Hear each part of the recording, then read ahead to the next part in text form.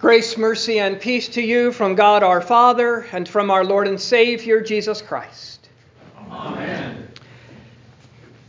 If Jesus were to tell this parable today, I think he might get accused of being a conspiracy theorist. Come on, Jesus, really?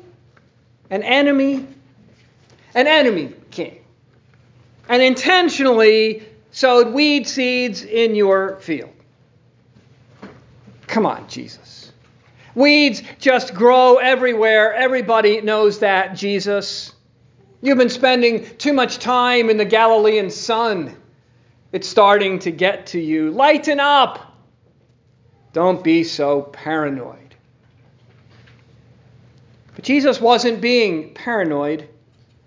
This was happening to him.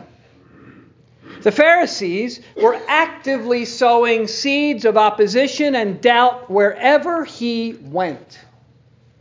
They accused him of being a lawbreaker.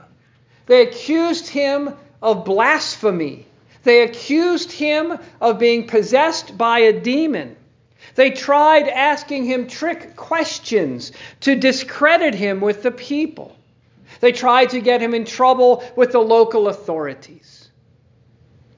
And with all this, they didn't just want to discredit him or shame him. They wanted him gone. In fact, in the chapter of Matthew right before this one that contains the parable that we heard today, we read this verse. But the Pharisees went out and conspired against him how to destroy him. And there are those doing the same thing in the church today. At least to the church that remains orthodox and scriptural and hasn't caved to the latest cultural fads. There are those who do not just believe and teach differently than the church and the scriptures, but who want the church gone, who want to destroy it. And so it is said the church and her teachings on things like marriage and sexuality and the sanctity of life aren't just quaint, old-fashioned, and irrelevant to those who know now better. They are evil, dangerous, and violent. These teachings cannot be ignored any longer. They must be silenced, stopped, destroyed.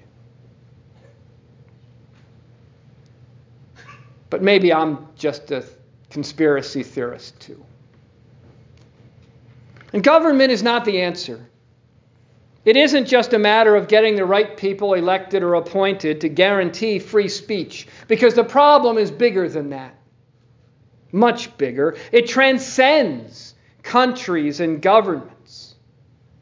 It is, as Jesus said, the evil one, sowing his evil seed, seeking to destroy Christ and his church.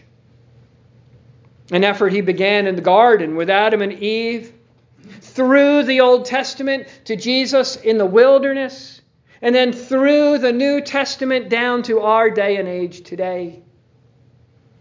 And he's not going to stop.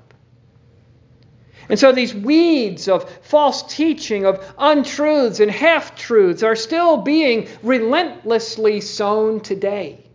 In schools, in the media, in movies, just about everywhere you look, and it's not accidental. It's intentional. To counteract the Word of God. That what God calls good, the world calls evil. What God says to avoid, the world chases after. What God says is truth, the world says is stupid and foolish at best, and hurtful and dangerous at worst. And these seeds are growing, causing even Christians to doubt the truth of God's word. Christians beginning to themselves ask Satan's original question. Did God really say? That's how dangerous these weeds are. Weeds sown to choke the good plants of God and His gospel, or to use phrases that are used today, to suck all the oxygen out of the church, to dominate the news cycle, that the lie told often enough become the truth. This is why the Higher Things conferences that some of our youth attended last week and some of our youth are attending this week are focused on this very thing, doubt. Is this the truth? Can you be sure? Because Satan isn't going to stop sowing and attacking. A tough world is going to stay tough and maybe get tougher. The weeds aren't going away. That's what Jesus said today, which maybe sounds counterintuitive, because wouldn't it be better? Wouldn't it be better to just yank all those weeds? That's what the workers in the parable thought, and they were probably very gung-ho about it. Yep, we're going to go out and we're going to pull them all up, right? No, says the master. And no, says Jesus. Huh? But aren't they hurting the good plants? Yes. But to pull them up would do even more damage, so leave them be for now. And when the time comes for the harvest, then, when everything is gathered up, then the separation will take place, but not now. And maybe the workers are disappointed. Maybe we are disappointed. We want an easier life. One without weeds. But this is the way with Jesus. When, for example, Jesus was teaching His disciples about the cross, Peter said, "No, Lord, this shall never happen to you. We're going to yank all those weeds." And Jesus rebuked him. Another time when the people were opposing Jesus and His teaching, James and John came up to them and said, "Lord, let us call fire down from heaven and consume them." And Jesus rebuked them for that teaching. And when they came to arrest Jesus, Peter drew his sword to cut down those weeds, and Jesus rebuked him.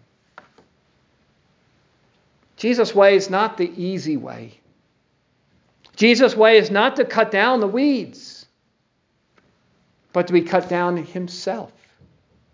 Not to avoid the cross, but to go to the cross. Not to live, but to die. Victory by dying. Now, we're used to hearing that. You're used to hearing that. But you're going to have to live it too.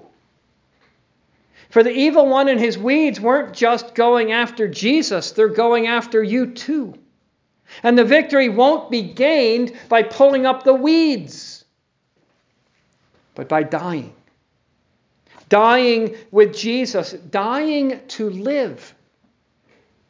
Because the victory isn't ultimately a life here and now, or an easier life here and now, or a weedless life here and now,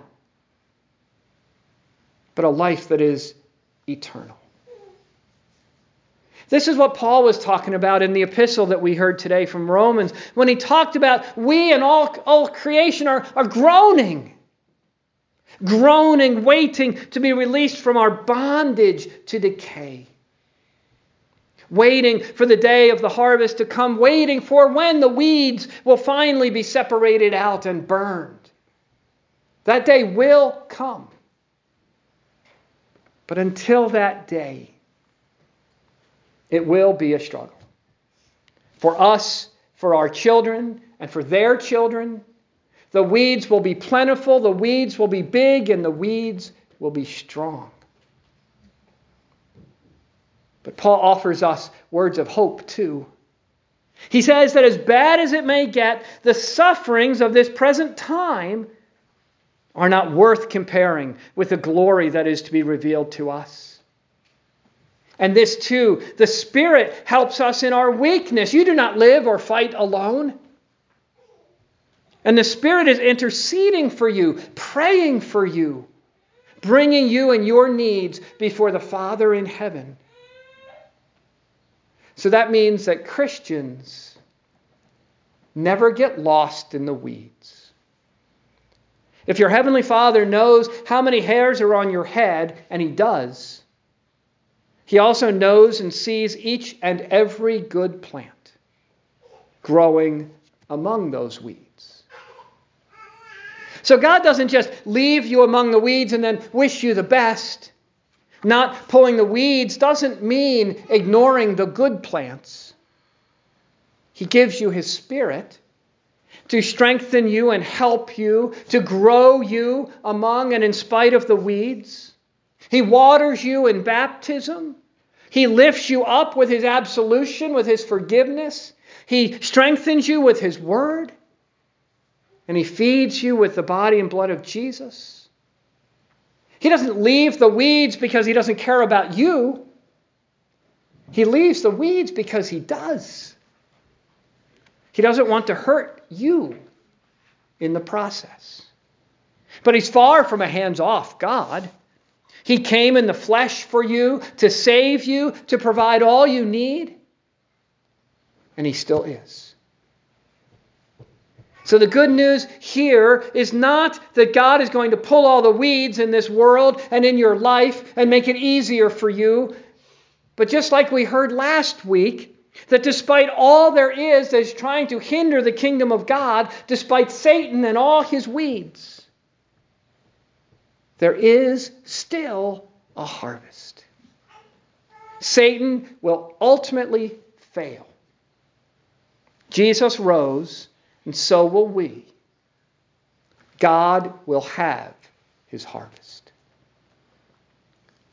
So we prayed earlier in the collect of the day, O God, so rule and govern our hearts and minds by your Holy Spirit, that ever mindful of your final judgment, we may be stirred up to holiness of living here and dwell with you in perfect joy hereafter. So ever mindful of your final judgment, that is, focusing not on the weeds here and now, but looking to the future. Knowing that judgment and salvation, that day of separation is coming. Ever mindful of your final judgment, we be stirred up to holiness of living here and now. Stirred up to holiness of living, not because we don't know what's going to happen, and so in the end, I better be good now. No. It's exactly the opposite of that. It's because I know the end and how it's all going to turn out. Because I know Jesus' tomb is empty and He is risen from the dead. Because I hear that verdict that I am forgiven and so not guilty here every Sunday.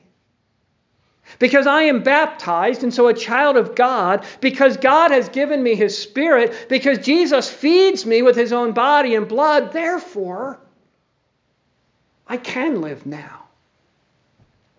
I can live among the weeds. I do not have to be afraid. The victory has already been won and given to me. This is the joy that we have that is already ours. To live now in joyful and loving service to others. Even to the weeds who are persecuting us. Now, you may not be happy about that. You probably aren't. But you can still be joyful.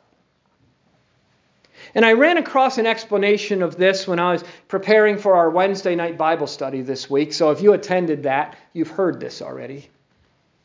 But I thought it hit the nail on the head, this definition of what's the difference between happiness and joy. It is this. Happiness is determined by what is going on around us. Joy is determined by what is going on inside us. So what's going on around us is the weeds, which doesn't make us very happy. But what's going on inside of us is Jesus and his Spirit, which brings us joy. Joy even in the midst of unhappy, challenging weeds. So what to do then? Stay in the Word. You need his strength. Speak the truth. Sow good seeds. Teach your children. Young, tender sprouts are more susceptible to being choked by the weeds. Hear how much God loves you, and not just a little. How much he loves you and how much you need to hear that. So be here faithfully. To hear the absolution, to hear the gospel, to feed on Jesus' body and blood, to grow in his grace. And be patient, which is hard. We want the weeds out now. We want the end to come now. But God is patient, not wanting any to be lost, but all to be saved. So that no matter how many weeds are growing around you, no matter how strong they look, no matter how many or overwhelming they may be, know that the victory, your victory, has already been won. The future for the weeds is the fire. Your future is life. In the name of the Father, and of the Son, and of the Holy Spirit. Amen. Amen.